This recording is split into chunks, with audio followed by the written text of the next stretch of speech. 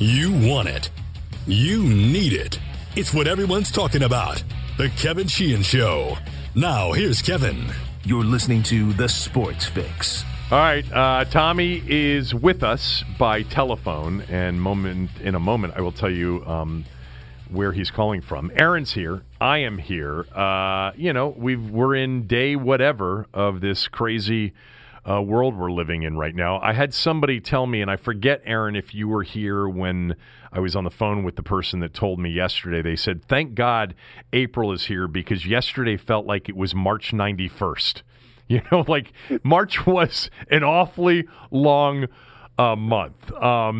But let's get to something serious, although it doesn't sound that serious based on talking to Tommy right before we started this podcast. But Tommy is calling us today, or we are calling him. He's in the hospital. Man, you've had so many issues. This one isn't a serious issue, we don't think. But go ahead and tell everybody what happened and the pain that you were in and why you're in the emergency room in Frederick. Well, it really is amazing. Like I'm being beat to death by 1,000 paper cuts, all different here. You know, from bronchitis last August to gout a couple weeks ago. Well, you still have gout. Yeah, I know. And now I wind up in the hospital with gallstones, a gallbladder attack. I had a devastating attack yesterday morning. I nearly passed out from the pain. Oh, my God, the gallstone, it's killing me, Liz. You got to help me. Oh, my God. I tell you what, my tone in this situation, the volume level in terms of it was much lower, let's say. It was like, this is serious, Liz. I got to go. You know, because I was trying to get words out because I was afraid I wouldn't get the words out before I passed out. No. It was that bad, huh?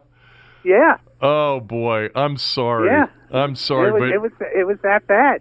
But unfortunately, I haven't seen you that mad that often. I mean, you've raised your voice with me over the years at times, but I haven't seen you in pain, and I can only imagine. Well, I'm glad you got the words out. When you got the words, you didn't pass out, right? You didn't pass out. But I didn't. Tell everybody what struck you, not physically, when you arrived in the emergency room. Well, I'm at Frederick Memorial Hospital. And I got here, I guess, about 10:30 yesterday morning, and I was the only one in the emergency room. That's crazy. They treated me right away. I mean, I got diagnosed pretty quickly, and the pain had subsided on its own pretty quickly after I got in here. They didn't have to give me painkillers or anything, but this place is like a ghost town. It's not that busy. I mean, you know, and everybody's pretty relaxed. I mean, this is not ground zero by any stretch of the imagination.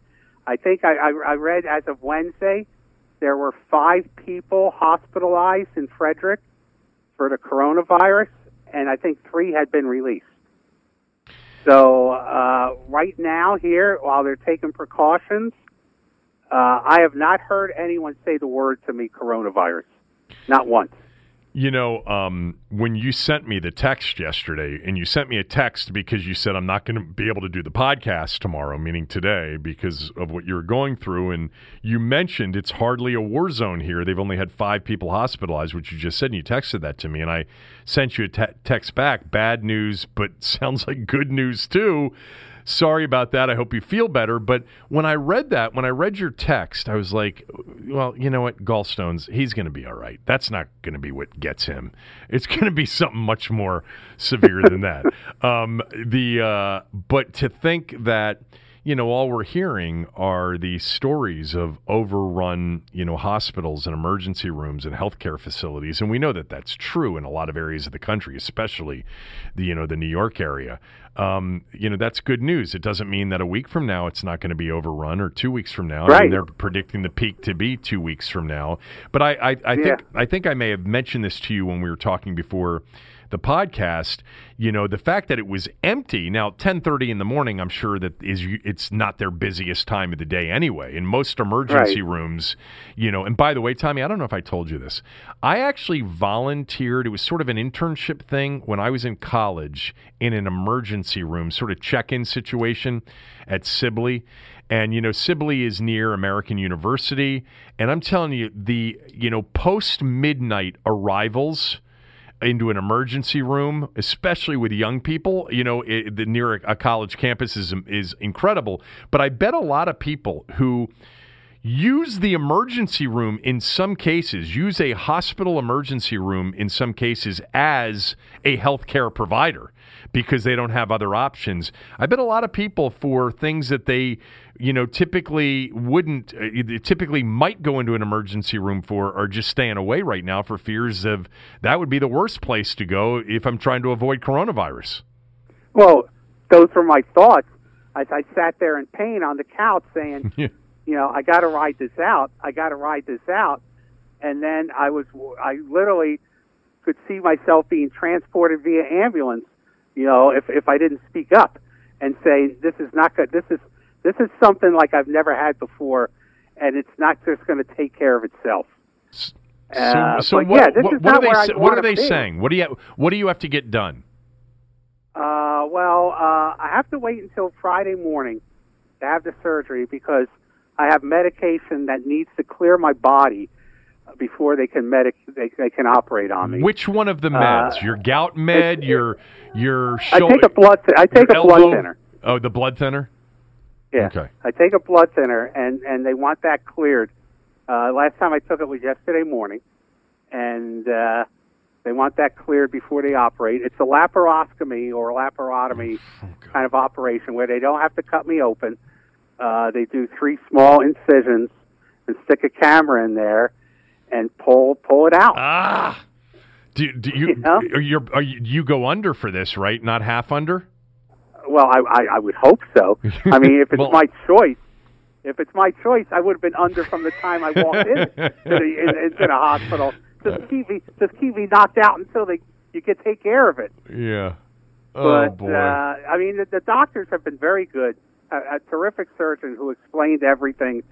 And this morning, all my blood work is much like there was a lot of inflammation everywhere last night. My pancreas, my liver.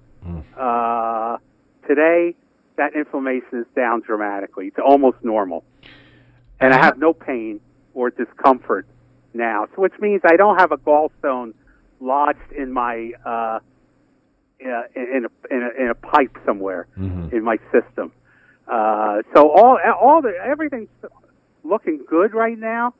I just want to get out of here, and I think I may get out of here by tomorrow night. I have the operation scheduled for tomorrow morning. I think they'll let me go by tomorrow night, and then it's 2 weeks of recovery at home, which really cuts into my activity time of sitting at home. Yeah, well, I'm wondering if maybe, let me do my normal diagnosis on this. Do you drink a lot of water? I drink a ton of water. I drink 40 ounces of water before I leave the bathroom in the morning. Oh, God. Well, that'll send you back to the bathroom pretty quickly. But so I drink a lot of water. But you've been moving around. You've been going on walks. I exercise. I've been doing more exercising than walking. I exercise 20 minutes a day at home. Yeah. Like with yoga, stretching, some dumbbells, and I've been diligent about it every day for 2 weeks. I've been doing it. I haven't been doing that much walking, but as far as drinking water, I'm a devoted drinker of water. I drink a lot of it. Well, I want you and no beer in 3 weeks. You know what's really interesting? Did we talk about this the other day? I forget. Somebody a friend of mine called me the other day and said, I've gone to the liquor store 3 times today for the next week. You know, like the liquor stores are open they're considered essential right now. I'm pretty sure. But for whatever reason, Tommy, over the last couple of weeks, I haven't had 1 drop of alcohol. I have been drinking lots of water. I've actually been working out on my Peloton, every other day, going on tons of walks with my new favorite person in my house, my English bulldog, Lainey. She's my best friend. I think she might be the only person that really likes me right now. We're all getting on each other's nerves. And I've lost 11 pounds in about a week and a half, basically. So I'm going to keep going on this because for me, like no alcohol, no sodas, I think are a big difference maker. Big difference maker. I think cutting out. Well, I mean, the alcohol. I mean, you want to keep your immune system as strong as possible. Well, that was the other reason. Exactly. Yeah. But you do know that people are drinking away their hunkering down period. I mean. Oh, I know. You can go one or two ways on this. Yeah. Right. And I went the way you did. I remember what Don King said when he was doing time, and he said, "I made time work for me." Right. So I went on a diet. I was losing weight. I had lost 13 pounds over 3 weeks. I'm going to lose a lot more now because of this. Right. And I was working out diligently, and I was on a writing project that I've been talking about doing for years with no alcohol. So I had taken this as an I figured this is my way to win. Yeah, well, I mean, I think the Don King thing is an interesting way to look at it. I would also suggest that some people who are, imbibing on a daily basis and maybe overdoing it would say that they're making the most out of their time too. This is a good way to pass the time as well, and may make a lot of the stress and anxiety associated with these days a little bit easier. I wanted to mention this real quickly because I mentioned it to Aaron when he walked in, and I talked about it with Greg this morning on the radio show. When I came in here this morning, and I come in here really early for my radio show, I do the radio show in the same studio that we're doing the podcast from. I noticed something as I walked by the entrance to Safeway and then looked inside Safeway. Every single person I saw was wearing a mask. And I hadn't seen that yet. I've seen a lot of mask wearing, don't get me wrong, but not everybody. It's like 1 out of every 3 people have a mask. Well, this morning I stopped and I looked and I'm like, I don't see one customer in here that isn't wearing a mask or a scarf or something. And it was really eerie. It was not that we haven't been reminded, on an hourly basis of how unique and how serious this is. But to see that, I was like, man, I better get myself a mask.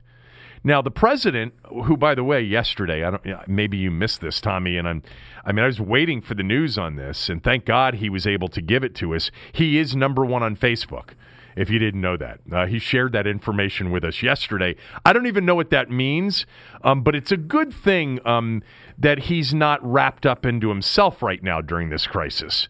Talk about a gallstone. Oh, my God, he's got one in his brain. But that was good news because I was wondering, weren't you wondering where he was ranked on Facebook? I was wondering anyway, and he told us that he was ranked number 1. But he also talked about, in all seriousness, either yesterday or the day before, and maybe it was Fauci and or Dr. Birx, who, by the way, certainly are better communicators as we've discussed, and you sort of feel like you're getting the real story from them. They talked about, if you don't have a mask, a scarf will do. Now, somebody brought up this morning on the radio show, what about a handkerchief? I said, you know what? I'll have to wait and ask Tommy if he comes on the podcast today, because you still carry handkerchiefs, don't you? No, I don't. No, I don't. I don't still carry handkerchiefs. Did you? I don't wear a fedora, and I don't carry handkerchiefs. Do you have a bandana? No. Either I don't have a bandana. There's, I'd say about half the people in the hospital working are not wearing that. Interesting. That might change. The nurse who's been taking care of me, no mask. What's she like? Well, remember that Seinfeld episode where Elaine can't see a doctor because she winds up on the difficult list? Right. Well, that's kind of where I am. I'm on the difficult list. Well, I mean, I started out, telling them. They told me when they checked me into the room what they wanted me to do, and I said, well, I'm not going to do that right now. I'm going to do this right now. What was it that they asked you to do? Because I would have predicted that would have been your answer. You're totally uncoachable in these situations. What was it that they said they were going to do that you said you wouldn't do? I wanted to change into, look, Liz, who can't see me here, my wife, she was with me at the ER and with me for all that, but cannot visit me in the hospital. Why? Because they're not allowing visitors. Because of Corona? Yeah. Okay.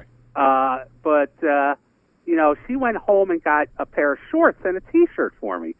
And some clogs, which I wear around the house. You and a pair because of clogs. I don't want to wear a gown, Yeah. I mean, I know you like wearing gowns. It's hospital garb. I mean... yeah, I know that, but I've been in the hospital enough to know that you can wear the stuff. You can get around that? Home. You can wear stuff from home? Yeah. So okay. I wanted to put on I wanted to change first before they started putting me in bed and hooking me up and stuff. Right. And they weren't happy with that. They wanted to do what they wanted to do right away because that's what they do. Jesus. And I told them, well, that wasn't going to happen. I said, I'm going to go in the bathroom. I'm going to change into my clothes, get comfortable. Then you can connect me with anything you want. And it's been downhill from there.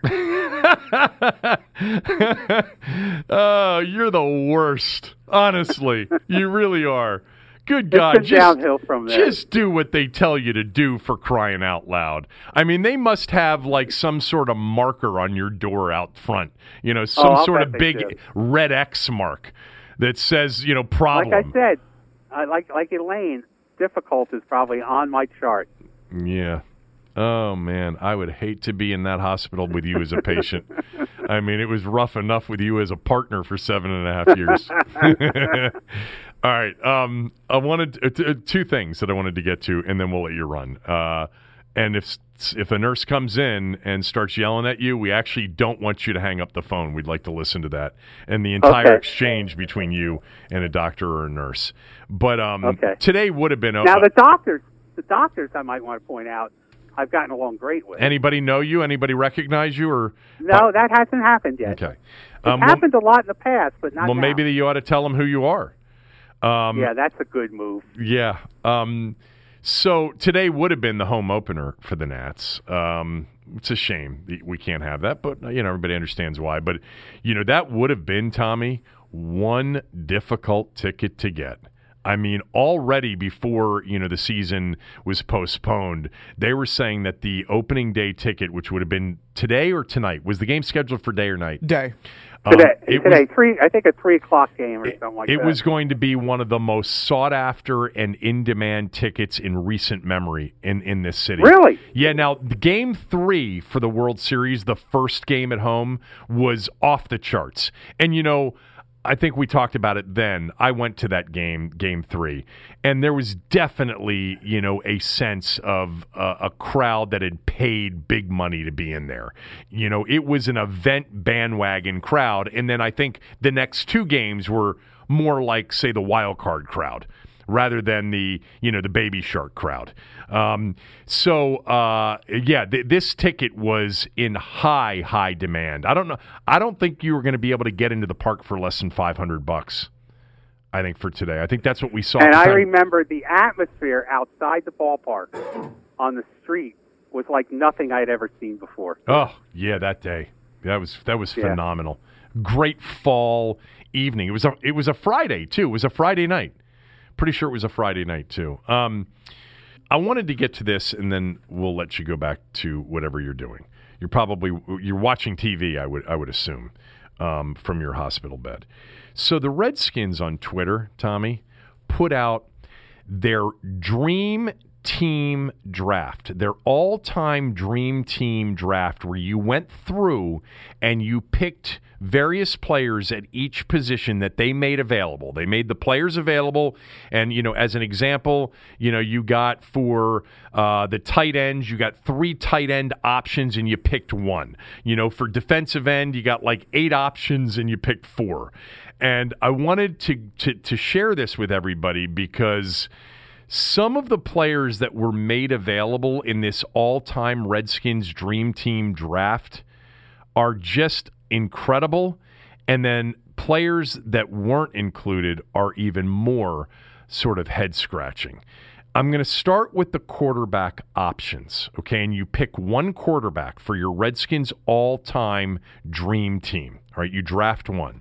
Sonny Jurgensen, of course, is there. Sammy Baugh, all right? Billy Kilmer, Doug Williams, Joe Theismann, Mark Rippon, Kirk Cousins, and Alex Smith is on. Alex Smith? Yes, Alex Smith. Are you kidding me? No, I'm not kidding you. Alex Smith was one of the players made available.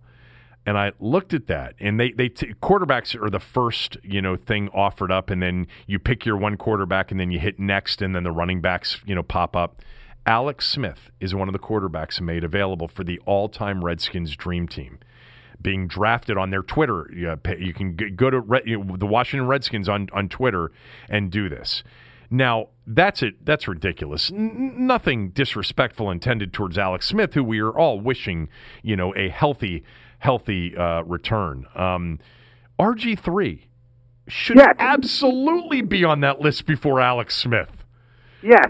I mean, if Alex Smith is on the list and RG3 isn't, this could have been the social media team, and we've seen their social media over the last couple of years sort of goes hand in hand with their overall public relations handling.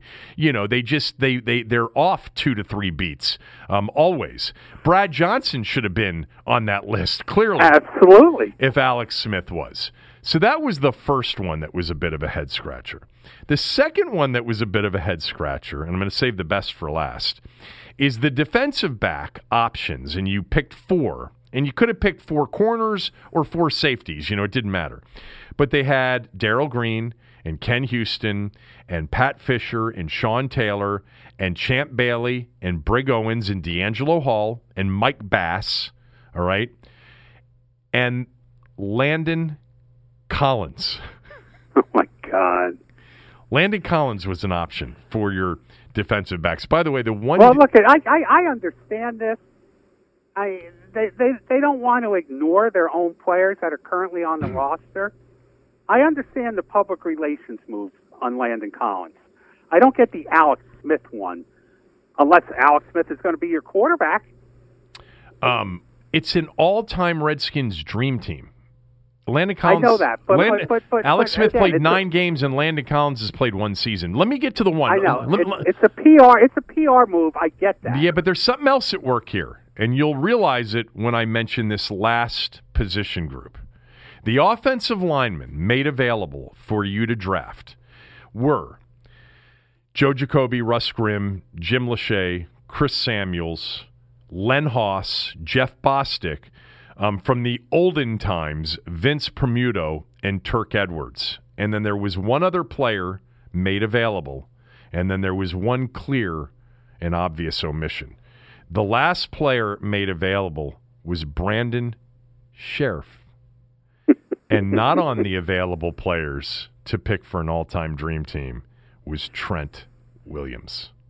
Well, after what Trent Williams did to you, would you put him on the list? That's not the point. The point is that point. This rose above just your little social media team, because the owner's favorite guy, Alex Smith, who clearly shouldn't be on here, is, and Trent Williams, who clearly should be on here and made available before Brandon Sheriff, isn't.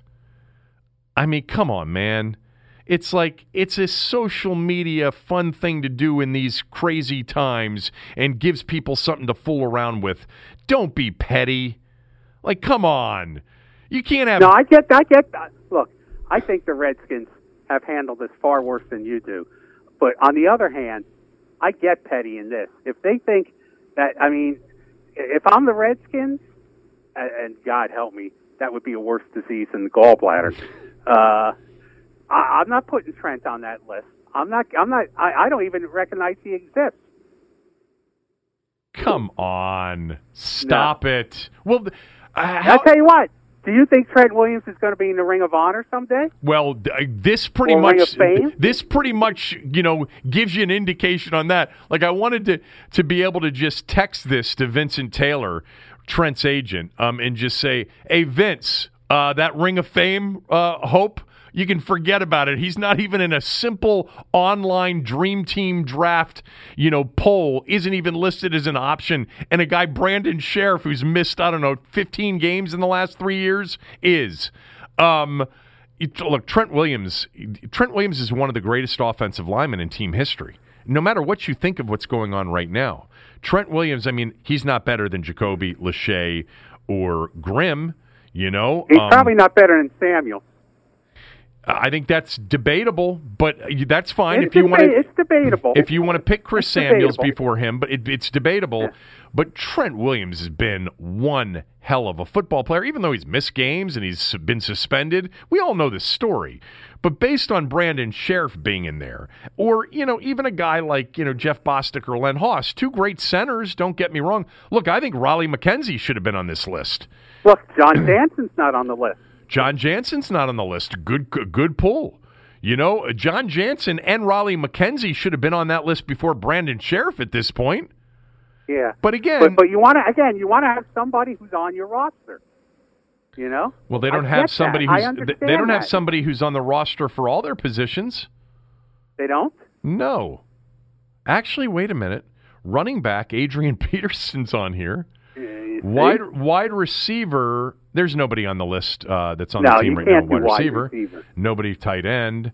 Nobody at tight end. Offensive lineman, nobody. Yeah, Brandon Sheriff. Nobody defensive line. The defensive line choices were Butts Manley, Charles Mann, and Gene Brito.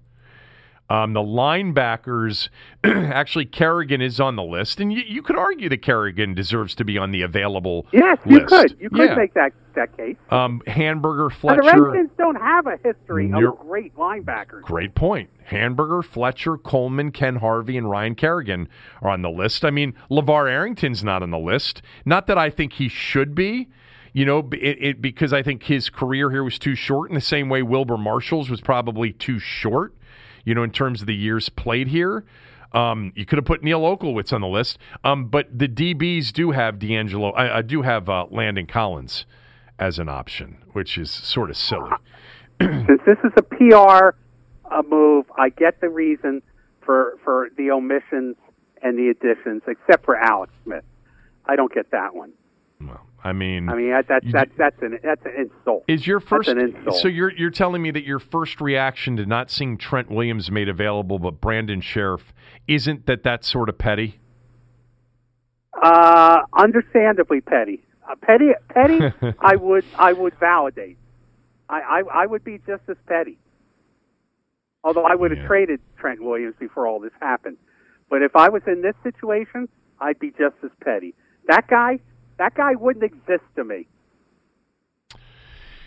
Yeah, I don't know. If you're going to do this and you're going to make it serious, when I say serious, you're going to make it serious fun, because people are going to play this and they're going to think about it. They're going to be looking for Trent. Like, Alex Smith? Where's RG3? Why can't I have RG3 as an option? No matter what you think of Robert Griffin III, his games in Washington far exceed what Alex Smith did here in 9.5 games. I mean, Brad Johnson, his career here far exceeds what Alex Smith produced in 9.5 games. It's a joke. Are you surprised they put Kirk Cousins on the list? Yeah, a little bit, but he deserves to be on the list. He owns 7 franchise passing records. Yeah. The running. he was so good that they couldn't keep him off the list. Who would you pick? And they wanted to keep him off the list. They probably wanted to keep him on the list, but then again, it's like they didn't. They would have wanted the owner would have wanted RG3 on the list. You would think so. Yeah, you would think so. But he's put Alex Smith, Redskins quarterback next year. Of the quarterback options, I went through it. I picked Sonny. You probably picked Baugh, right? Sammy Baugh, yeah. Of the running backs, you got to pick two. I picked Riggins, and I picked Clinton Portis over Larry Brown, barely. Morris. I would pick Riggo and Larry Brown. I knew you would. By the way, left off that list of running backs, and he should have been on the list, actually, is Mike Thomas, who was the 1975 Rookie of the Year and was a really good back for about the same length of time that Stephen Davis was and George Rogers was and Ernest Biner was, for that matter. I mean, the difference is Biner, was on a Super Bowl winning team, as was George Rogers, even though when we got to that postseason with George Rogers, it was Timmy Smith, who ended up being the primary back in the postseason. There's a receiver missing off the list of receivers that I think you will pick up on, and I'll just mention them right now. And you had to pick three wide receivers from this group: Art Monk, Bobby Mitchell, Charlie Taylor, Charlie Brown, Gary Clark, Hugh Taylor, Pierre Garçon, Ricky Sanders, and Santana Moss. No Roy Jefferson. I knew you'd say that. No Roy Jefferson. And, you could actually make the case that Henry Ellard should have been on this list. If Charlie Brown's on the list. I picked Art Monk. To me, Art Monk and Charlie Taylor are the two best receivers in franchise history. Yes. And then and you can put them in either order. Actually, I think Charlie Taylor may have been a better Hall of Fame player than Art Monk. And then to me, it came down to one of my all-time favorite Redskins, who is Gary Clark, and Bobby Mitchell. And I picked Clark. And I understand why you should pick Mitchell, but from, that's just a personal preference because I just loved Gary Clark. It's hard not to pick Gary Clark as your third receiver. It'd be off. That's a tough one. That is a very tough one. Yeah, I mean, you wouldn't... because Santana Moss means a lot to this franchise and what he did while he was here during the difficult times, I hear you. I think it's so hard, like when you have the options of players that are comparable to those players and those previous players won. They're world champions. Yes. Gary Clark is a two-time Super Bowl winning champion. I'm not picking Santana Moss or Pierre Garçon over Gary Clark. No, I'm not. But you're leaving a lot of good guys off your list. Who else have I missed? Roy Jefferson, Henry Ellard. I mean, what you're doing is you can only pick three, right? Yes. So what I'm saying is when you pick the three, those are difficult choices. The third choice is difficult because you're leaving a lot of good guys off your list. In that particular position, you really are. I mean, this team... Yes, you are. This team has three Hall of Fame wide receivers in Monk, Mitchell, and Taylor. And, Gary Clark, a borderline, case.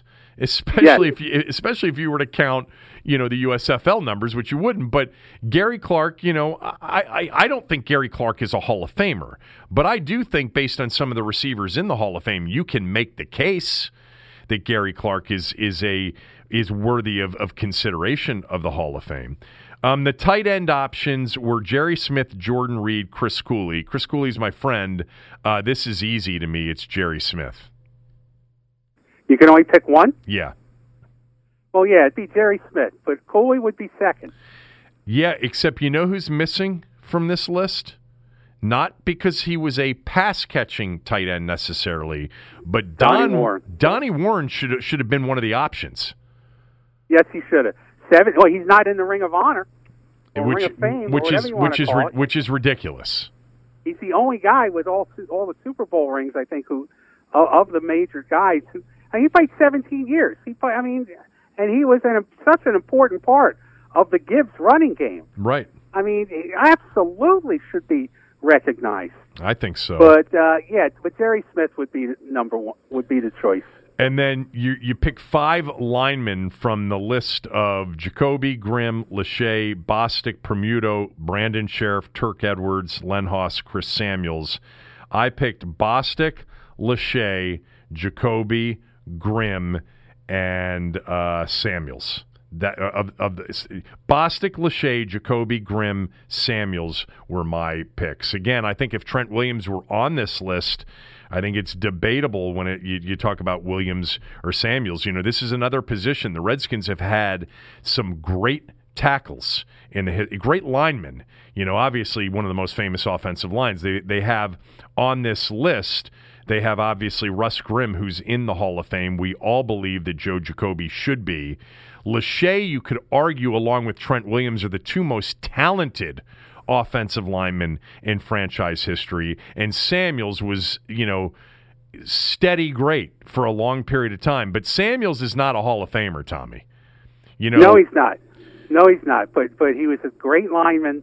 Again, part of this era of futility, it's hard to quantify greatness when the team stinks for 20 years. Yeah. This has been the struggle with putting some of these guys in the Ring of Honor. But I agree with your list 100%. That would be my list as well. The defensive linemen, there were only 4 options. You had to pick 2. Manley, Butts, Mann, and Gene Brito. Now, I think there's some guys missing in terms of options. I think, you could have put Talbert, who, by the way, was a very good player. Not just, a figure in franchise history because of his rivalry with Roger Staubach. He was a hell of a football player, Talbert was. I think Darrell Grant could have been considered for this list. Look at Ron McDowell. I put Ron McDowell on there, too.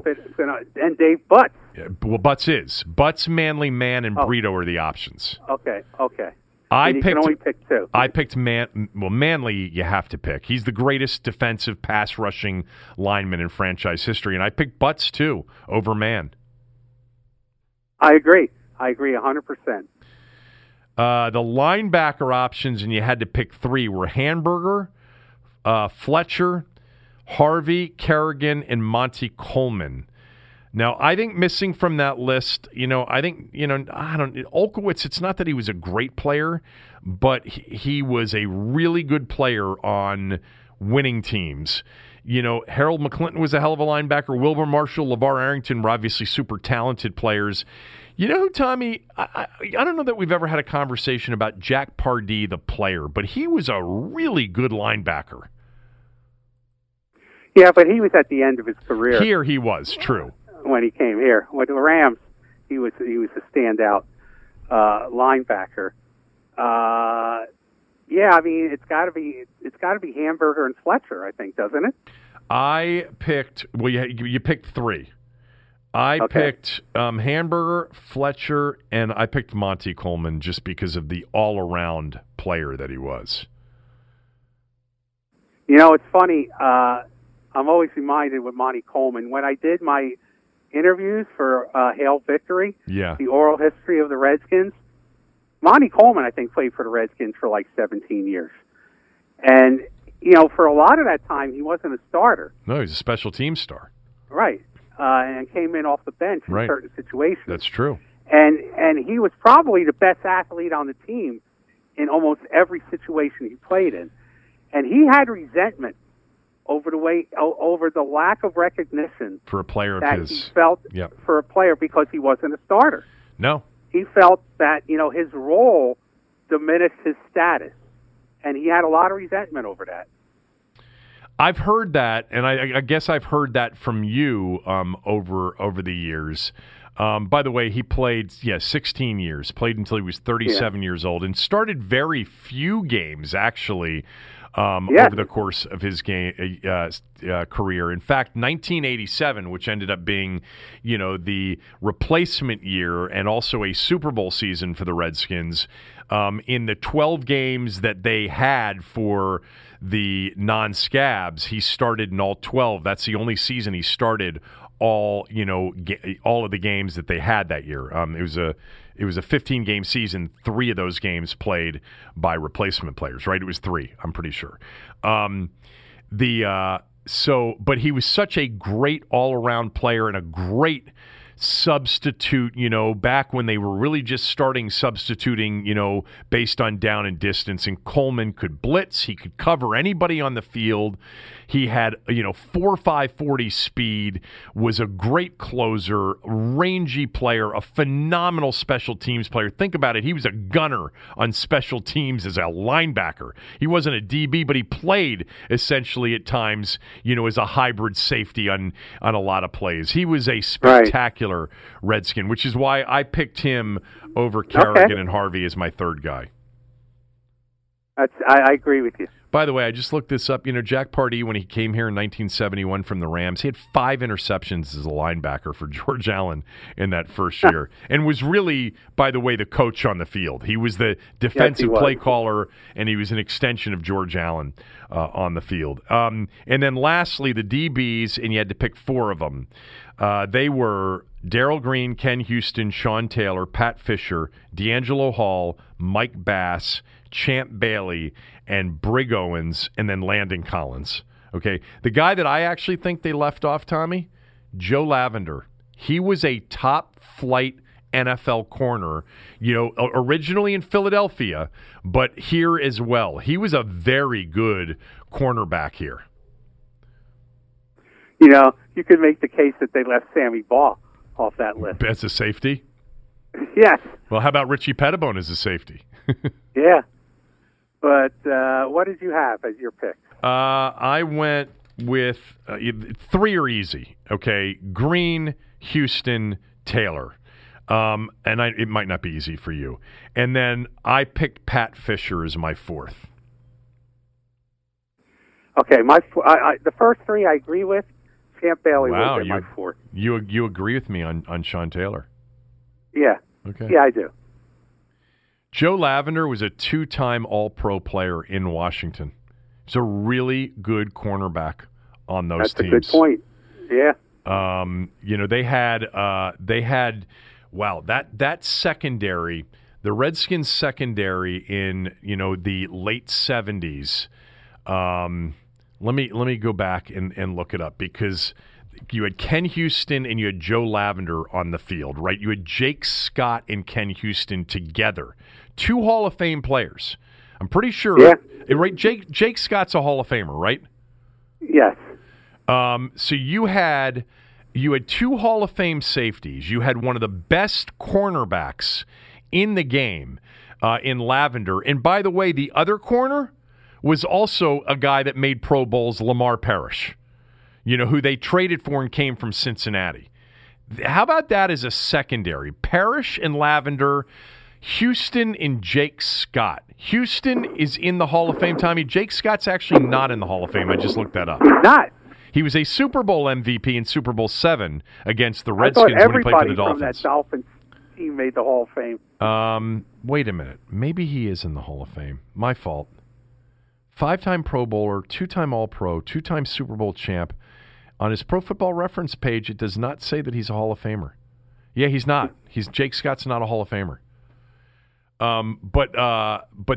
Those teams, Lamar Parrish you could put in there. He should have been an option. And they had on those 70s, mid to late 70s teams, McClinton, Hamburger, and Brad Dusick, who was actually a good player, with Coy Bacon, who they also traded for, right, from Cincinnati, as a pass rusher opposite Ron McDowell, with Butts and Talbert.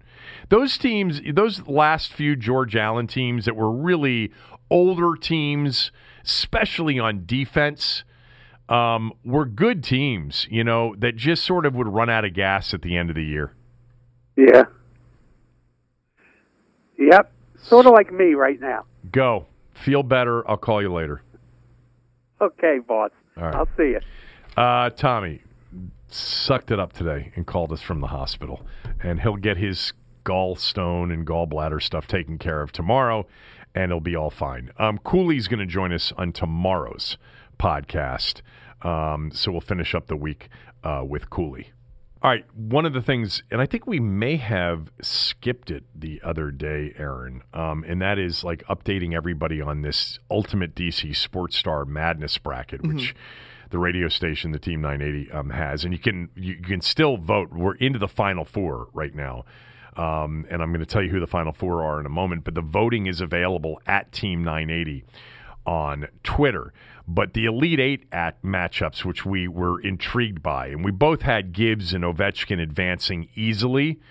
And Ovechkin did beat Sonny Jurgensen with ease, took 81% of the vote. That's why I said I think he's even against Gibbs, I think he's going to be a factor in that final. Here's why I think I'm going to disagree with you. Gibbs had 90% of the vote in beating Art Monk. Riggins knocked off Gary Williams in the Elite Eight. He took 72% of the vote. And Darrell Green in the other Elite Eight matchup beat Max Scherzer, taking 74% of the vote. So none of the four matchups were really close at all. That means the final four is Ovechkin matched up against Darrell Green and Gibbs matched up against Riggo. You can go vote at Team 980 on Twitter. It's real easy. It's right there. It's a pinned tweet at the top. If you show the thread, you'll get both of the semifinal matchups, and you can vote on them right now, and you'll see where the voting is. I'm going to share it with you anyway. Right now, Ovechkin has the lead over Darrell Green, 57.6% to 42.4%. And then in the other matchup, Gibbs against Riggo, which, by the way, would have been a hell of a final, too. One-sided. Gibbs, 87.4% of the vote, and Riggins right now getting 12.6% of the vote. So go vote. There are 19 hours left in the voting, but, man, Riggins is going to have to make up a hell of a lot of ground. Darrell Green's still in it, because we're really only probably half of the way there, if not, maybe not even half of the way there on the voting. What's interesting about this Final Four is this is a legitimate all-time Mount Rushmore DC sports figure Final Four if you're excluding owners and just going players, coaches, team executives. Like, who's going to argue with Ovechkin, Darrell Green, Joe Gibbs, and John Riggins? I mean, you could, if you wanted to say that, there were better players than John Riggins, it's just that he's the most popular, you could certainly argue that, but no one's going to have a problem with it either. Yeah, I mean, I'm not even sure that you can really argue successfully or without any sort of question that there's a better player, than Riggo. Riggo is a Hall of Famer because of his... Now, I understand. He didn't have as many Pro Bowls or All-Pros, all that. Riggo was a phenomenal back. Oh, there's no doubt about it. And one of the great clutch performers, obviously, in franchise history. If Sonny were on that Mount Rushmore... If Darrell Green were on that Mount... Well, we've already mentioned Green. If Sonny were on that Mount Rushmore, if Art Monk were on that Mount Rushmore, if Walter Johnson or Sammy Baugh, those would be really the two legitimate arguments, because if you rank, in that... Remember when ESPN did the Sports Century thing at the end of the 20th century? It was a great series where they had the top 100 athletes for the 100 years. The only two D.C. area athletes on there are Walter Johnson and Sammy Baugh. So, you could argue that they should be the first two on the list.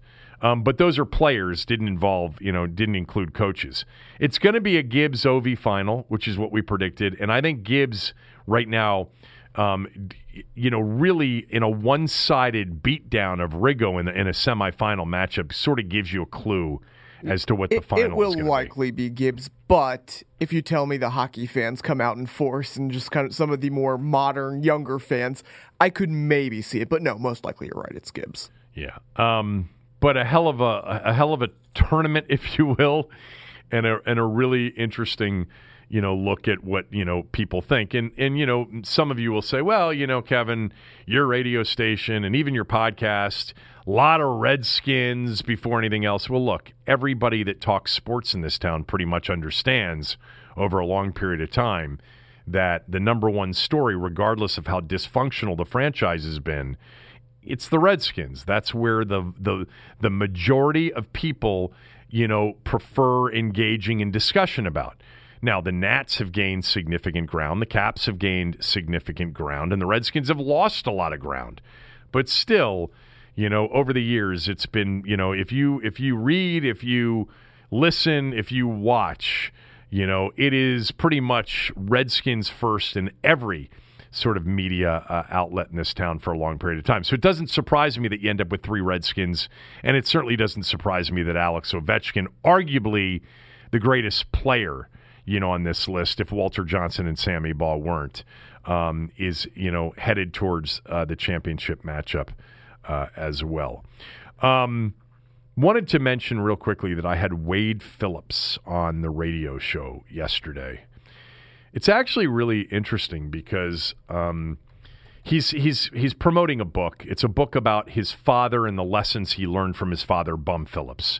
One of the all-time characters and really good coaches in NFL history. He coached those Houston Oilers teams of the 70s with Earl Campbell. And by the way, Wade Phillips was on that staff, as a young coach. But one of the things I pointed out before and after the interview with Wade Phillips yesterday is that I think most football fans, most of you listening, would, say about Wade Phillips, one hell of a defensive coordinator, right? Wouldn't you? Isn't that the first thing you think of if I say Wade Phillips? Yeah. He's been a hell of a defensive coordinator over the years. Not much of a head coach, but a great defensive coordinator. You look at his head coaching record, it is actually very impressive. Wade Phillips basically has been hired as a head coach 3 times.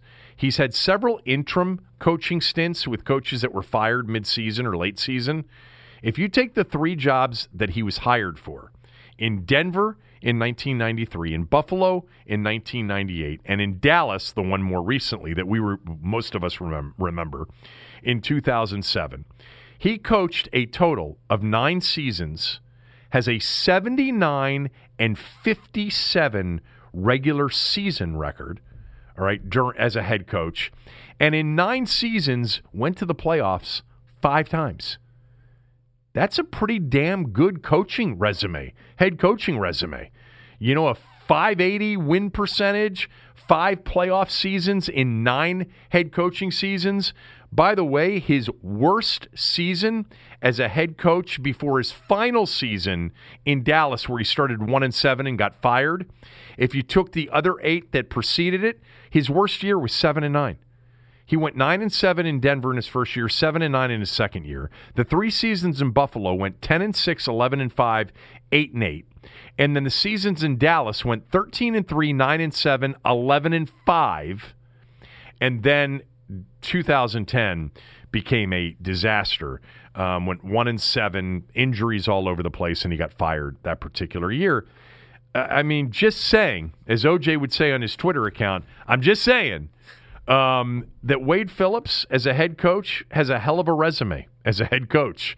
I didn't realize that until he was scheduled to be on the show, and I sort of looked it up because I was sitting there ready to talk to him about all the defensive coordinator jobs he did. He was the defensive coordinator for the Broncos recently, coaching Von Miller in the Super Bowl.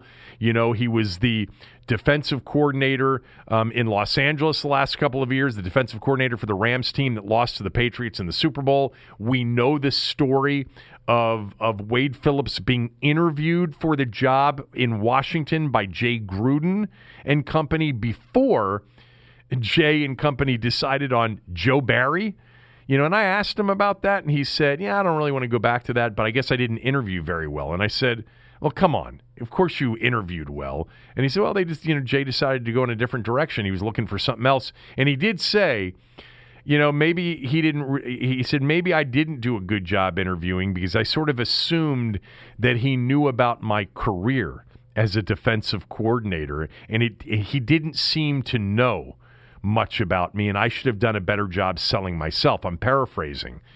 And he said, Jay went through a bunch of the games where he matched up against me as a defensive coordinator when he was in Houston in a couple of games where his offense did well against Houston, but he left out the playoff games in which he Wade Phillips, totally, shut down Cincinnati offensively, and he found that to be curious. Anyway, let me get to why I brought Wade Phillips up. I asked him about the defensive players in the upcoming draft. By the way, he was fired in Los Angeles. He's not currently employed by anybody. He worked for Sean McVay for the 3 seasons as the defensive coordinator. His son, Wes, is an assistant defensive coach there as well. He wants to coach again as a defensive coordinator. But anyway, I asked him about, are you keeping an eye on the draft and the players at the top of the draft? The Redskins may be considering Chase Young, Isaiah Simmons. And he said, I love them both. And he said, but you take the pass rusher. He said, I had Von Miller. He said, I had J.J. Watt. he said, when you have that kind of pass rusher, that's the player that impacts the game the most. I'd take the pass rusher. And I said, and do you think Chase Young's that kind of guy? And he said, oh, I do. He said, I do.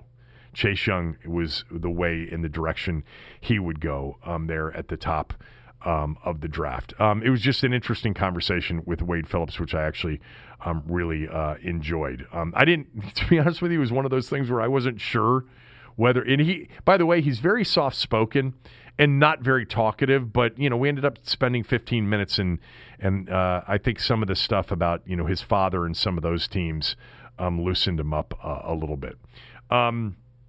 Three things to touch on real quickly before we leave you for the day.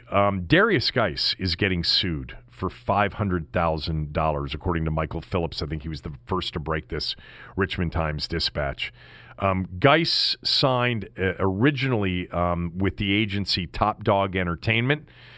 They represent a bunch of music acts, including Kendrick Lamar. This is who he employed initially to be his agent. The actual agent's name is Fod Mikhail, who I think, I could be wrong about this, was Sua Cravens' agent, just as an aside. He is being sued by Top Dog Entertainment for $500,000. By the way, right before the draft, before he was drafted in 2019, the 2018 draft, it would have been, right? It would have been the 2018 draft. Geis left that agency and signed with Young Money, which is the agency founded by Lil Wayne. Here's essentially what he's getting sued over. The lawsuit alleges that Geis took out a $191,000 loan during the pre-draft process and didn't pay it back. By the way, and I know this to be true, players that have finished their college eligibility, sign with agents, very often take out loans that the agents are able to secure and facilitate so that they have cash between the moment their eligibility is up in college and the NFL draft. Now, some of these agents aren't going to loan players too much. It's going to be based on what they project the earnings to be, based on where they're going to be drafted in particular. But Geis took out a loan for $191,000 during the pre-draft process, according to this lawsuit, and has not paid any of it back. The rest of the money that he's being sued for is from endorsement deals that Geis entered into. The agency, his original agency, is claiming that he owes them 15% on some of those deals. And Michael Phillips writes in his story about this that the lawsuit provides a fascinating window into the alternative revenue streams of a professional athlete. Geis's deal with Nike was for 4 years, a deal he signed with Nike before he ever took one NFL snap, prior to him even being drafted, with a $100,000 signing bonus and base payments annually of $40,000 a year.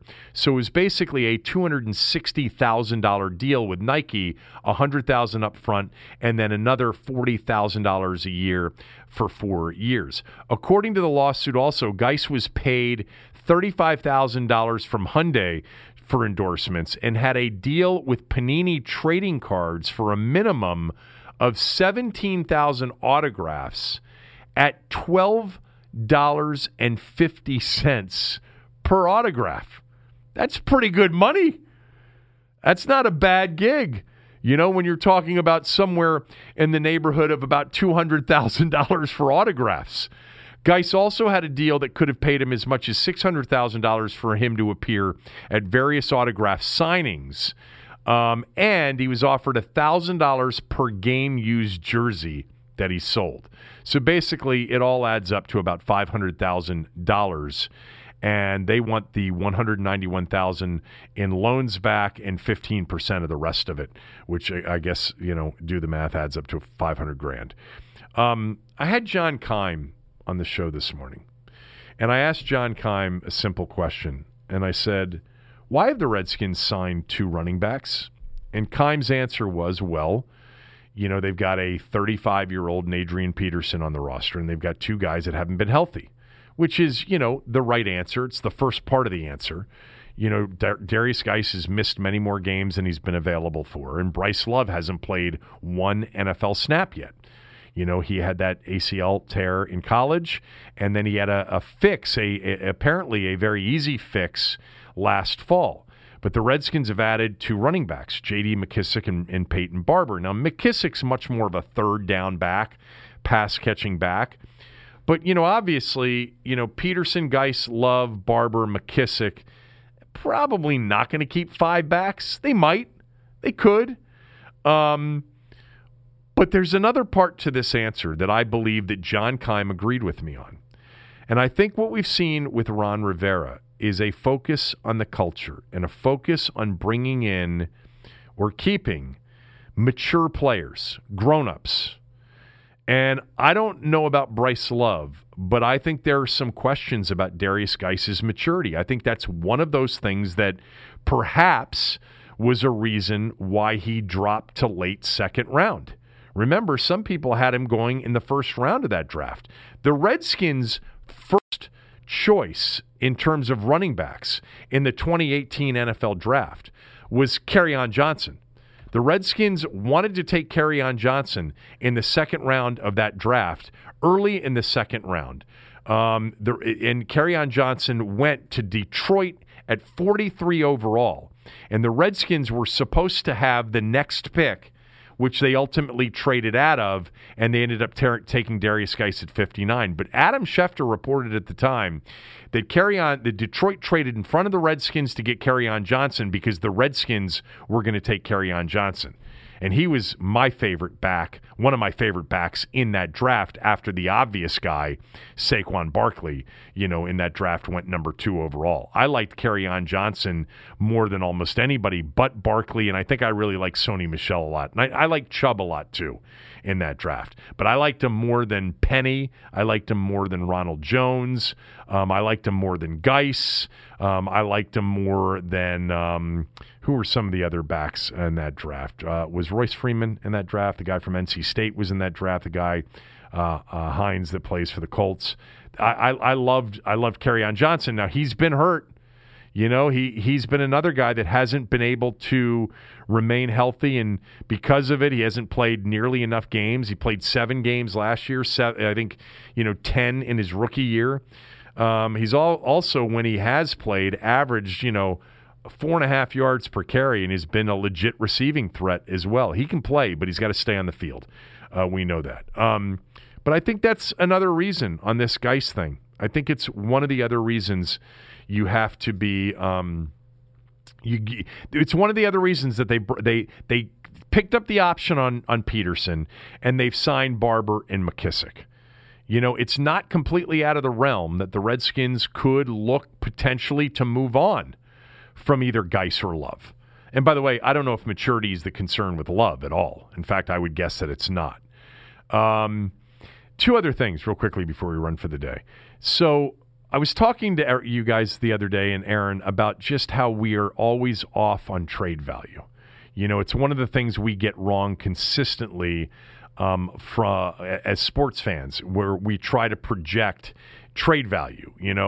We're usually saying, oh, my God, that's all that guy went for? Or, oh, my God, they got way too much. And CBSSports.com put out yesterday a list of the 7 trades that they think need to happen between now and, the end of the draft. And one of those trades was Trent Williams to Tampa Bay for Donovan Smith, their starting left tackle that they signed an extension to, and a second-round pick. And I read this, and I'm like, wait a minute. If Tampa traded or offered Donovan Smith and a second-round pick, the Redskins would take that deal unless they were concerned about the Smith contract extension, which was like a 3-year, $40 million extension. For a mediocre starting left tackle. So maybe they'd say, no, we don't want Donovan Smith. We'll take the second-round pick. So it might be that Donovan Smith is it makes a negative in the trade. Exactly. I guess it could be, although Donovan Smith started a lot of games for them. Oh, he started, but it's because they don't have much depth. Donovan Smith is probably, as far as left tackles go, the 30th best left tackle in the league, somewhere around there. So the other trade that was there, that was on the list of the 7 trades that need to happen, this was a CBSSports.com thing that I thought was interesting, did not involve the Redskins. And the trade goes like this. The Jags trade Ngakoue, their pass rusher supreme, to the Giants. And I'll give you the trade particulars in a moment, but I'm going to mention one thing real quickly. It's a bit self-serving. I will concede that point. Not as self-serving as saying that, that I'm number one on Facebook in the midst of a crisis.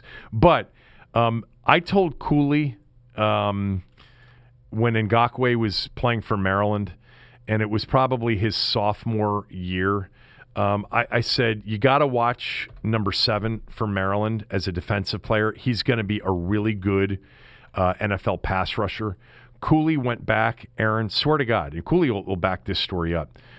He went back and watched, the tape, and he said he literally walked out of watching the tape and walked right into, the office of Bruce Allen and whomever else was involved in the draft at the time and said, you guys have to take this guy from Maryland. He's going to be a really big-time pass rusher. And where was he taken? He was taken in the second round. Yeah, third round. I think he was the third-round pick. I think he was the third-round pick in that 2016 draft. Would have been the 2016 draft. Was he third round or second round? You might be right. He may have been second-round pick. No, you're right. It was the very beginning of the third round. Beginning of the third round? Okay, Yeah. So Ngakoue was picked in the beginning of the third round. Who did the Redskins take in that draft prior to him? Like, who was their late second-round pick or mid-second-round pick? If that was the 2016, that's so that's the Doxson Cravens draft before. Yeah, you think they could have done better?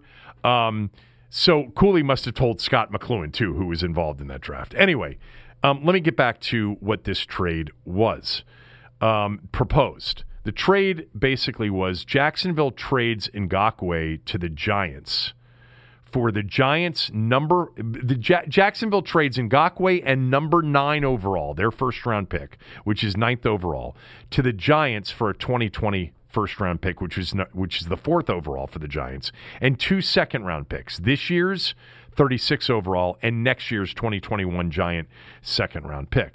And I'm like, you know what? I mean, that seems like a deal that for the Giants, I don't know, might make sense if they're looking for a legit edge pass rusher. Okay? Ngakoue is one of the best.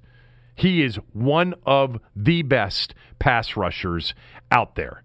And he's young, too. How old's Ngakoue now? He can't be older than 26, 27. He's probably younger than that. Because didn't he come out a year early after his junior year? He just turned 25. So even better. And he's had, in his 4 seasons, I'm going to guess he's had 40-plus sacks. He's probably averaged close to 10 sacks a year. I should pull that number up here. He has, this is his 4th season, so yeah, it's 37 and a half sacks in 4 seasons. Okay, so 37 and a half, here it is. You're right. So just over 9 sacks per season. Pretty damn good. On a very good defense, too, with other really good players. But I was thinking, that's a trade that, let's put the Redskins into that conversation. If a trade like this made sense, Ngakoue and number 9 overall for number 4 overall and 2 second-rounders, what about Ngakoue? What would the Redskins get for Ngakoue? First of all, Ngakoue for Trent Williams straight up, I make that deal. Okay, that's for starters. But the Jags would not. To give away number 2 to get the pass rusher, and then number 9 overall, how much more to move up 2 additional spots would you need to get? Well, you'd need to get probably a future. You have to get this year's number 2 and a future number 1, right? Because it's 7 spots, not 5 spots. You're getting your pass rusher. You're getting a top 10 pick, but you got to get next year's number 1 and this year's number 2 minimum. And would you consider it then? Maybe you get this year's number 3 too. Maybe the Redskins get number 9 overall.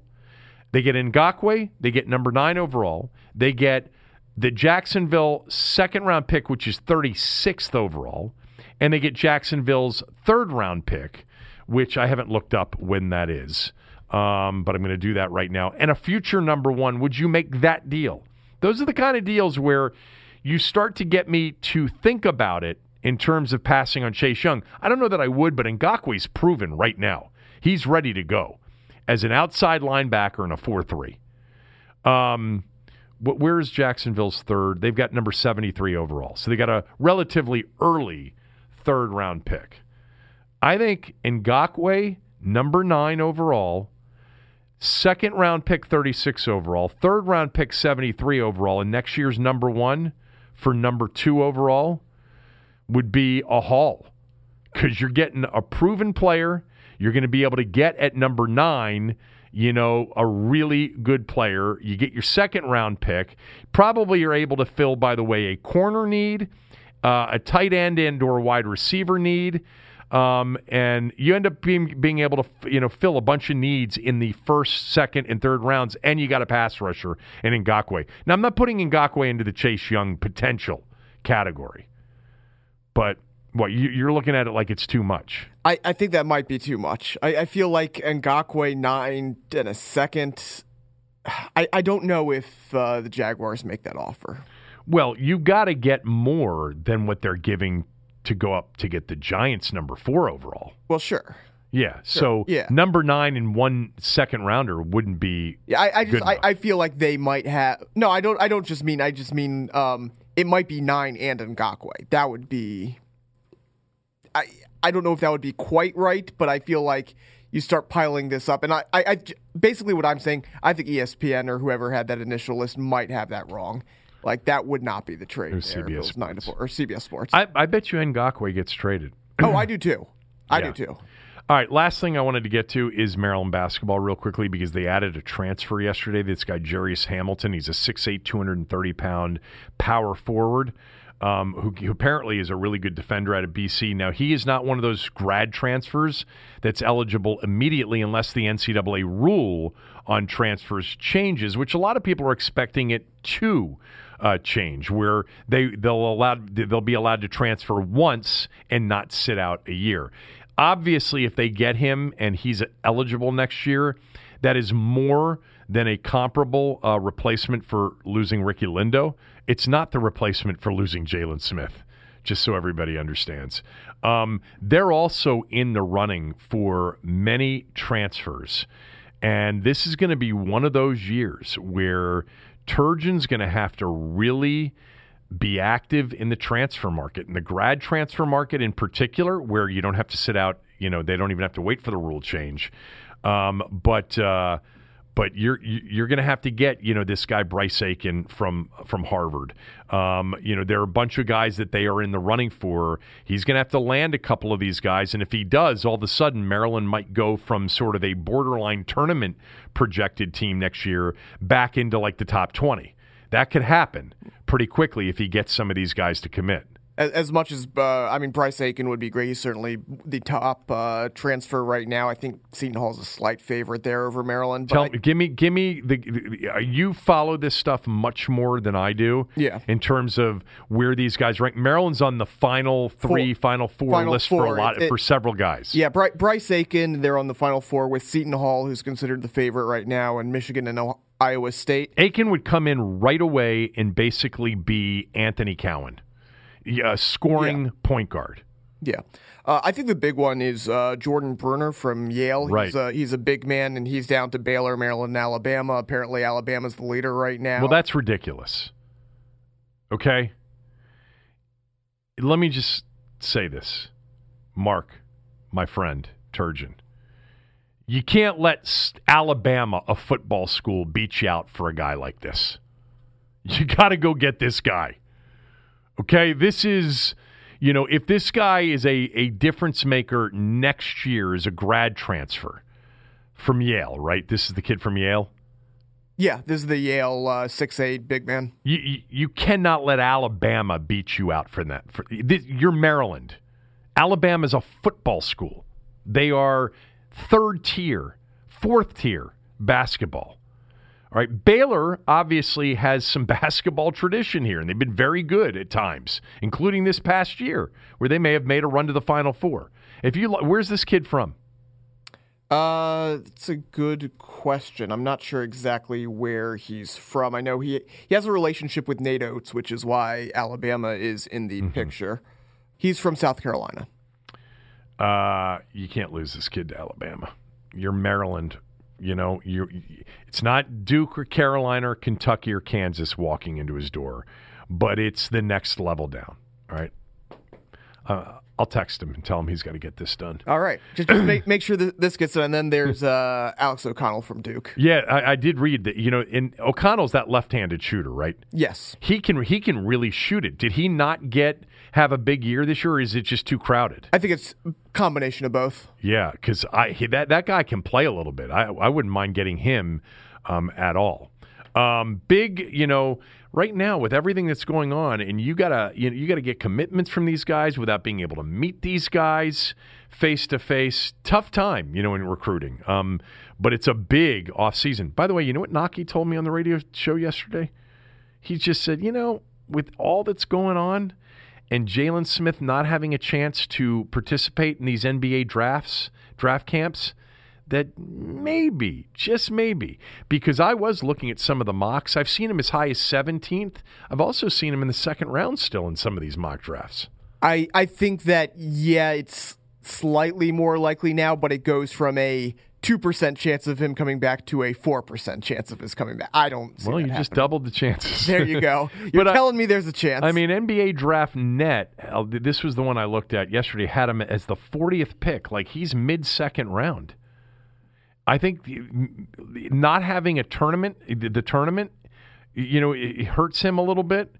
I don't know. If you watched Jalen Smith this year and you watched how much he improved, if he's not a top 20 pick, if he's not a first rounder, I'd be shocked. First rounder's guaranteed money. Second rounder's not. He hasn't committed yet. A lot of guys are starting to commit. We've not heard Jalen Smith commit yet. All right, that's it for the day. Back tomorrow with Cooley.